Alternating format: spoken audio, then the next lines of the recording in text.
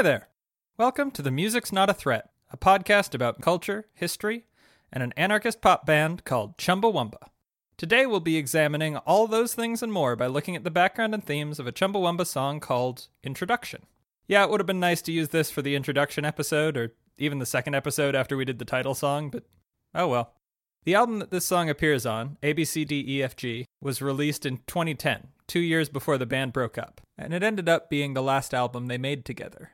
So in a way, this is an introduction to the beginning of the end. And interestingly, for me anyway, the subject they're considering at the beginning of the end is a familiar one. Music. The album's title, ABCDEFG, refers to the musical notes, A, B, C, D, E, F, and G. And with this song, they're not just thinking about music, but thinking about what music is for.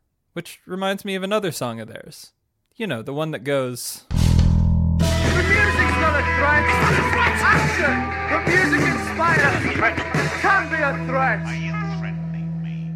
From the beginning to the end of their career, they never stopped thinking about this whole music thing that they were doing. And while the two songs, Introduction and The Music's Not a Threat, are about kind of similar themes, this song sounds very different from that one. Even more so than Sing About Love from last episode, this is a quieter, softer, more acoustic Chumbawamba. In the dark times, will we be singing? Yes, we'll be singing of the dark times. Every new in the dark times, will we be singing? Brings us all. Yes, we'll be singing of the dark times. Honestly, this song is a little bit too slow for me. I like it, it's pleasant, just a little slow. But it has a good reason for sounding this way. And that reason is the band was watching the show Mad Men on TV. They heard a song they liked the sound of, and they wanted to write something like that. So we're going to have to talk about that episode of Mad Men. But in order to really understand this song, we're going to need to back up farther than a late 20-aughts TV show. Farther than the fictional 60s that it's set in. And we're ultimately going to have to back up a couple of millennia. But first, let's just go back to this podcast episode on Sing About Love, where you may remember I quoted a poem by Bertolt Brecht. Well, that's who wrote the lyrics for this song. Now, Brecht is spelled B-R-E-C-H-T. I think in German it's actually pronounced closer to Brecht, but for whatever reason, everyone who I've ever heard say it in English says Brecht. Possibly because Brecht sounds like I'm trying to say breast in a bad Sean Connery impression. Anyway, I quoted Brecht briefly in the last episode, and Chumbawamba liked him a lot, so future episodes will go more in detail on him. But briefly, Brecht was a politically active German writer of plays, poetry, and literary theory, starting in the 1920s. Unfortunately for him, he was also very vocally not a Nazi, and the 1930s turned out to be a bad time for Germans who weren't Nazis, so he fled the country and wouldn't return until the end of World War II. The specific poem this episode's lyrics are based on comes from the Svenborg Poems, a collection of political poetry and songs written during Brecht's time living in exile. The second section of the Svenborg Poems begins with these lines.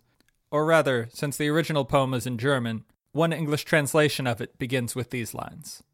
In the dark times, will there also be singing? Yes, there will also be singing about the dark times. Just like the track Introduction is a preface to the album ABCDEFG, this poem is also a preface to a collection of songs. The Svenborg poems that follow it have titles like The Ballad of, or something song, although there's no music provided, at least in the versions I've found. This poem by itself I've seen called Motto, but as far as I can tell in the original collection, it's just placed at the beginning of the section without its own title. So let's talk about the idea of songs for the dark times, about the dark times. What does that mean? I think maybe the easiest way to understand it is to contrast it with some alternatives. Alternative motto number 1. In the dark times, will there also be singing? Yes, there will also be singing, to distract us from the dark times.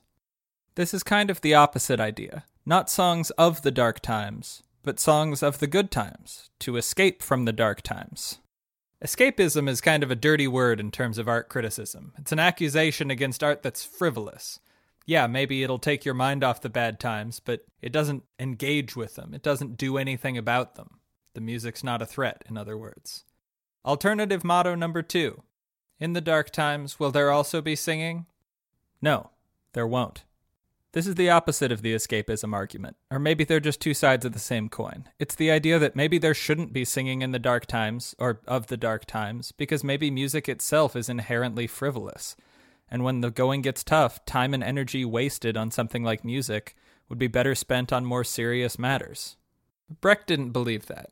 He thought that some art was escapist, and he disapproved of that, but he also thought that art could be used to inform people and motivate them to action, keeping them engaged with the world rather than carrying them away from it. I've studied Brecht some before, mostly in a theater context, and in the theater he's probably most well known for the idea of Verfremdungseffekt. Verfremdung is a German word that implies distance or strangeness. Basically, he wanted to create a distance between the audience and the art.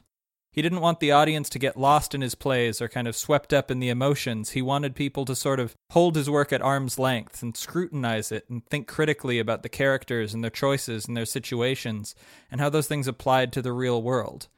It's interesting to compare this to the last episode, where we talked about Dick Gaughan wanting to provoke emotion as a motivator for social change. Now we've got Brecht, who seems like he wants to do exactly the opposite. So should music that aims to inspire action aim to provoke thought or provoke emotion? We've actually gotten a little off track here talking about Brecht's literary theories. We've already covered basically everything we need to for the poem, and by extension, Chumbawamba's lyrics for the song.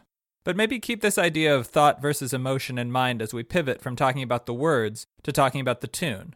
As while the lyrics were taken more or less directly from Brecht, with some tweaking and additions, the melody has a much longer, more indirect journey. As I mentioned at the top of the episode, the band got the idea for the tune from a song they heard on an episode of Mad Men.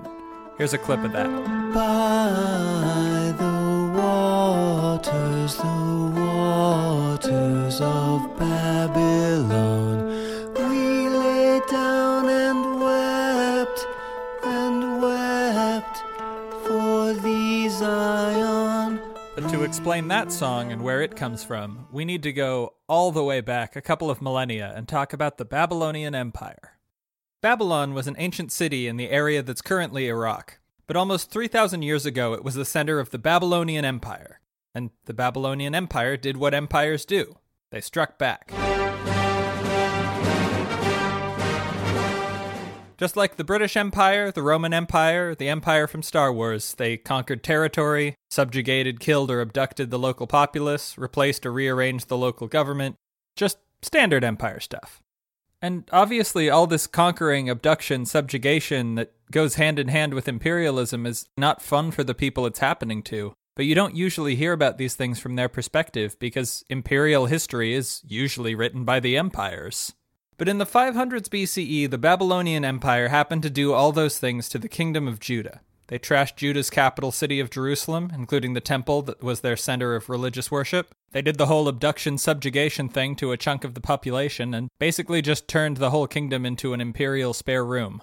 And this would all just be another footnote in the bloody history of empires, except that the history of Judah got written down and collected into what became the Tanakh, or the Hebrew Bible, also called the Old Testament. It's pretty popular, maybe you've heard of it. A lot of folks study it religiously.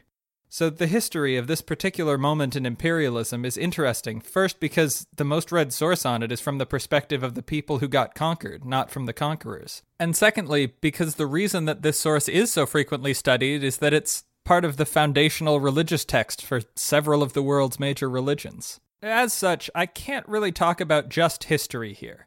We're talking about real events and real people, at least in the broad strokes I'll be talking about today. The religious version of events is more or less corroborated by other historical sources. But they're events and people that have been endowed with metaphorical and metaphysical significance by a couple billion of the world's people as of this recording. So, treading carefully here, we're going to try and do this in a way that's sensitive, accurate, and appropriately thorough given the runtime of the episode. This isn't Cecil B. DeMille's The 10 Commandments. That movie's 3.5 hours long. This episode is 25 minutes. So here goes. Starting with Tehillim. Tehillim is the Hebrew name for a collection of religious poetry that's included in the Tanakh. In English, it's usually called the Book of Psalms. I'm simplifying the linguistics here, but Tehillim means praises, as in to sing the praises of, and psalm comes from the Greek word for music with instrumental accompaniment. Basically, the book is a collection of song lyrics before there were websites for this kind of thing. As for why the translators of the English Bible would use a Greek name for this book instead of the original Hebrew one, it's a good question, but we don't have time to get into that here. There are other parts of the Tanakh that get more into the history of the Babylonian captivity, but one of the songs in the Tehillim, number 137, is very specifically about it as well. I'd like to read it for you now in the original Hebrew. Except I don't speak Hebrew, so just like Che Guevara in the last episode, and the Brecht quotes from earlier, an English translation will have to do. In this case, the King James Bible, where Psalm 137 includes these lines. By the rivers of Babylon, there we sat down, yea, we wept, when we remembered Zion. For there they that carried us away captive required of us a song, and they that wasted us required of us mirth, saying, Sing us one of the songs of Zion.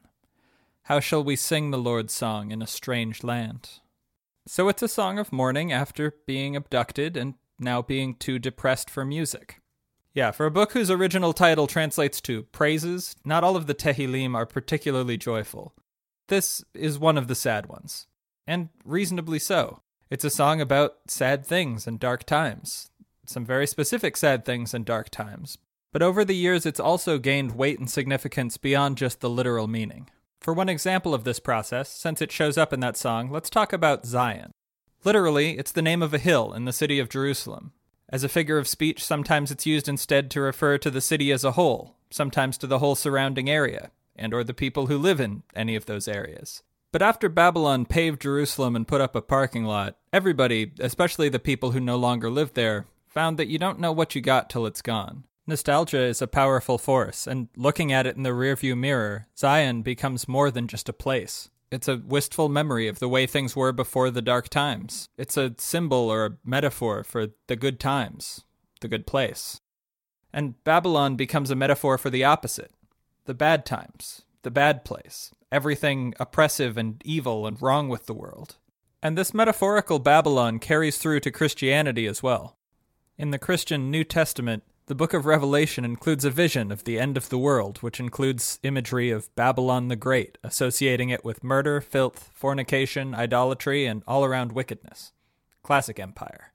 And while the true interpretation of the book of Revelation is a question for the ages, I'm going to guess that this wasn't meant to predict the literal resurgence of the Babylonian Empire, which at that point had been gone for centuries, but rather it's invoking the image as a more general symbol of empire and oppression and evil.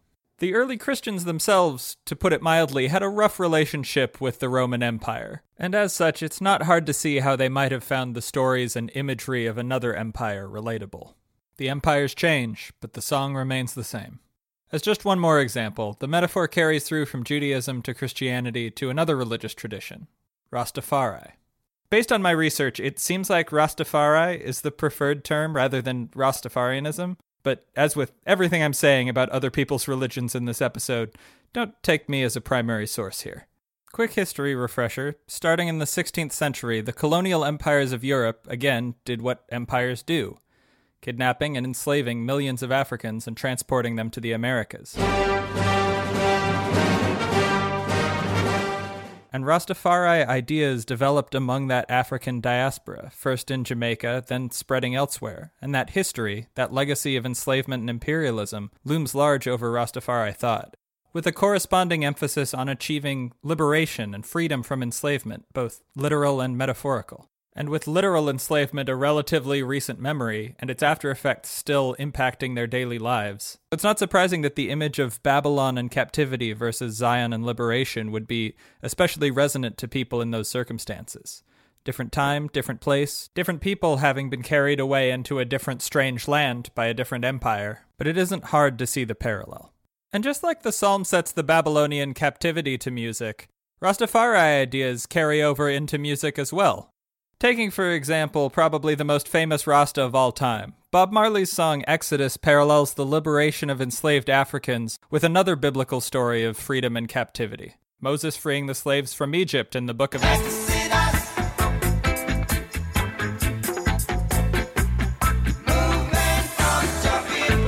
Babylon is also used here, again as a symbol of oppression and captivity, and achieving liberation is, metaphorically, leaving Babylon.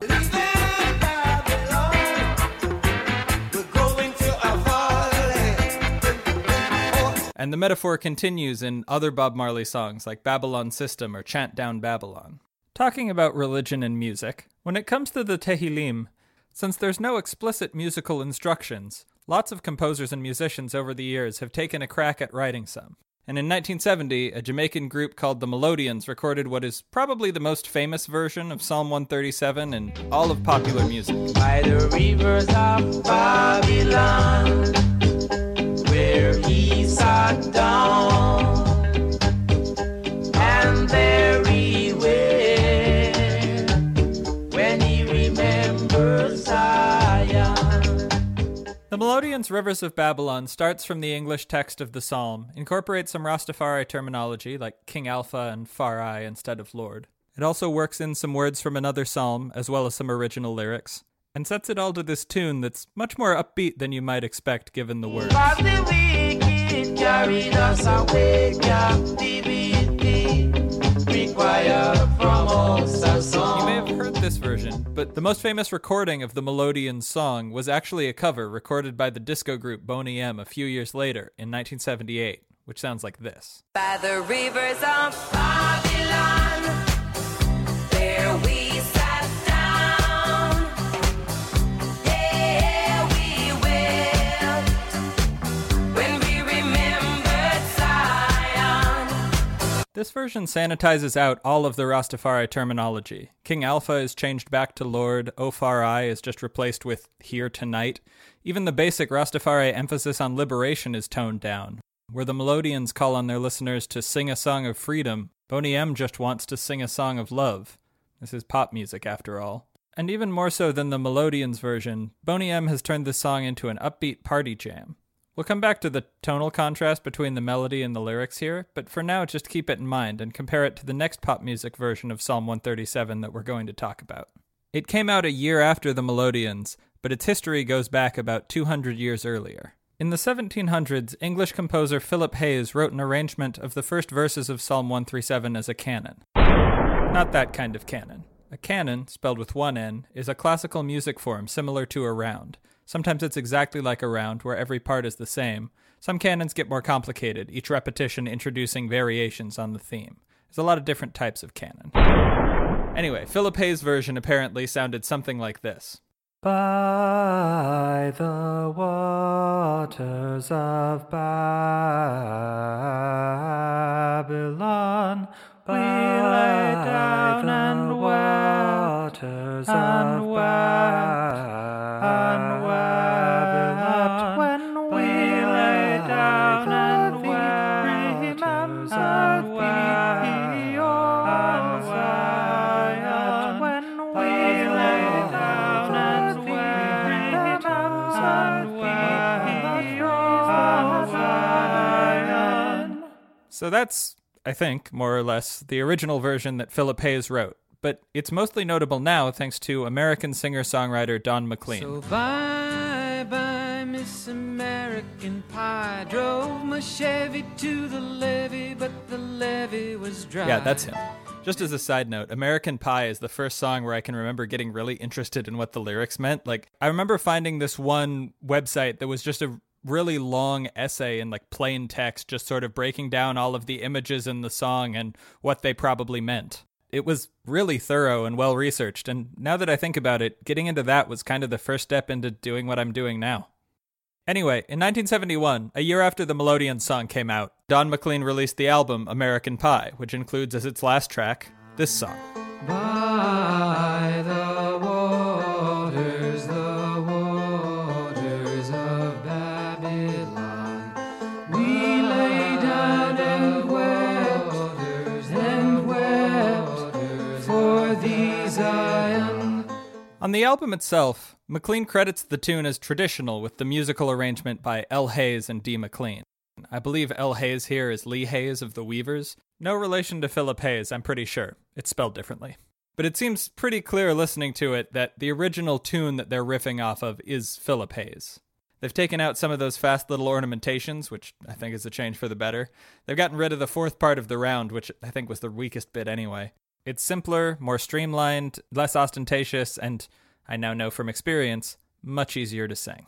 There's very little chance that you'd have heard the Hayes original before just now, but there's some chance, especially if you're into this kind of music, that you have heard the McLean version. It is on the same album as his most famous song, or you might have heard it on an episode of Mad Men.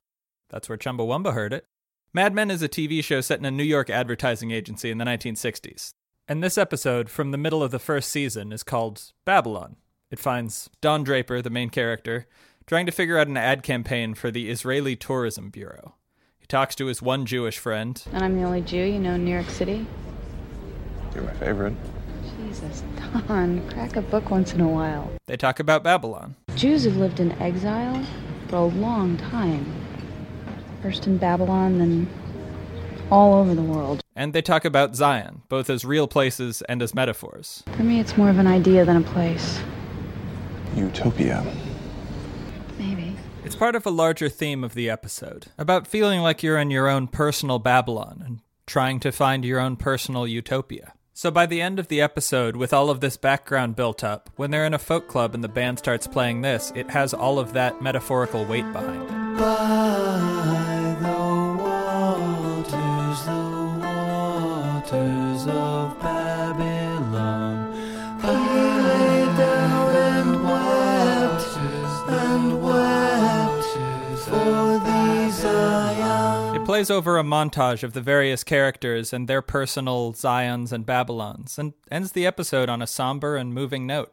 Never mind that the folk singers are clearly using Don McLean's arrangement when the episode is supposed to take place 11 years before McLean's version came out.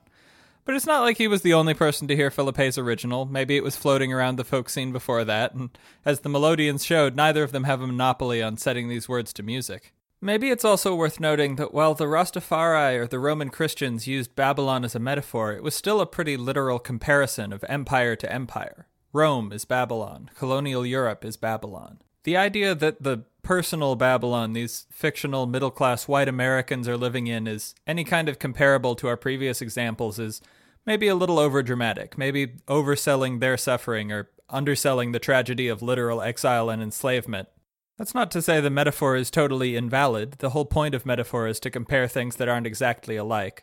Just with any metaphor, however helpful or resonant, it's always good to keep in mind the ways in which it might not apply. So now we've traced the origins of the tune, and we've talked about the origins of the lyrics, from Babylon to Bertolt Brecht. So what do they have to do with each other? Maybe nothing. The Chumbawamba tune isn't really even based on Babylon, it's just inspired by the general tone of it. And it's pretty likely the band didn't do the historical deep dive I just did before they took their inspiration from the song, so any connections between the text and the music could be totally coincidental. But that doesn't mean they're not interesting, so let's talk about them. If nothing else, the mournful tune connects with the dark times that Brecht talks about and that Brecht was living through while he wrote it. The idea of exile is an obvious parallel. The Brecht poem isn't explicitly about it, but the fact that he wrote it while in exile hangs over the entirety of the Svenberg poems. So in a sense, both the psalm and Brecht's poem are songs about dark times spent in a strange land, whether it's millennia ago or less than 100 years. And another interesting parallel with Psalm 137, it's a song about dark times, but you could also argue that it's a song about songs. Specifically, it's a song that asks, how are we supposed to sing under these circumstances? How shall we sing the Lord's song in a strange land? Interestingly, the Hayes-McLean arrangement, the one that Chumbawamba based their tune on, doesn't include that line from the original psalm. But that line is probably the most relevant one to the Brecht poem that they picked for the lyrics. So, in at least this one way, the Chumbas are actually kind of closer to the original meaning than Don McLean was, even if it's just by accident. It's interesting that every musical version of Psalm 137 that we've talked about takes some liberties with the original text. Philip Hayes used the first two verses, and Don McLean dropped the second. Melodians use 1, 3, and 4, then added words of their own. None of them use verses 5 through 9 at all, and of course they're all in English rather than Hebrew. Similarly, Chumbawamba made some changes to Brecht's poem, changing "will there be singing" to "will we be singing," as well as adding some of their own lyrics. A deeper study could find more meaning in who made what changes and why, but for now I just thought it was worth noting. Another thing I find interesting about Psalm 137 is that it kind of answers its own question, almost implicitly. How shall we sing under these circumstances? But this is a song. If you're asking the question in a song, then you're already singing in these circumstances, singing this song about these circumstances. How do you sing? You sing this. With Brecht's motto, the answer is more explicit.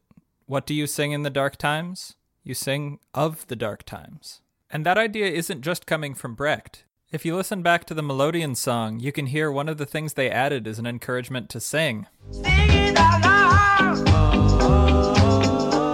Sing the song of freedom, sisters.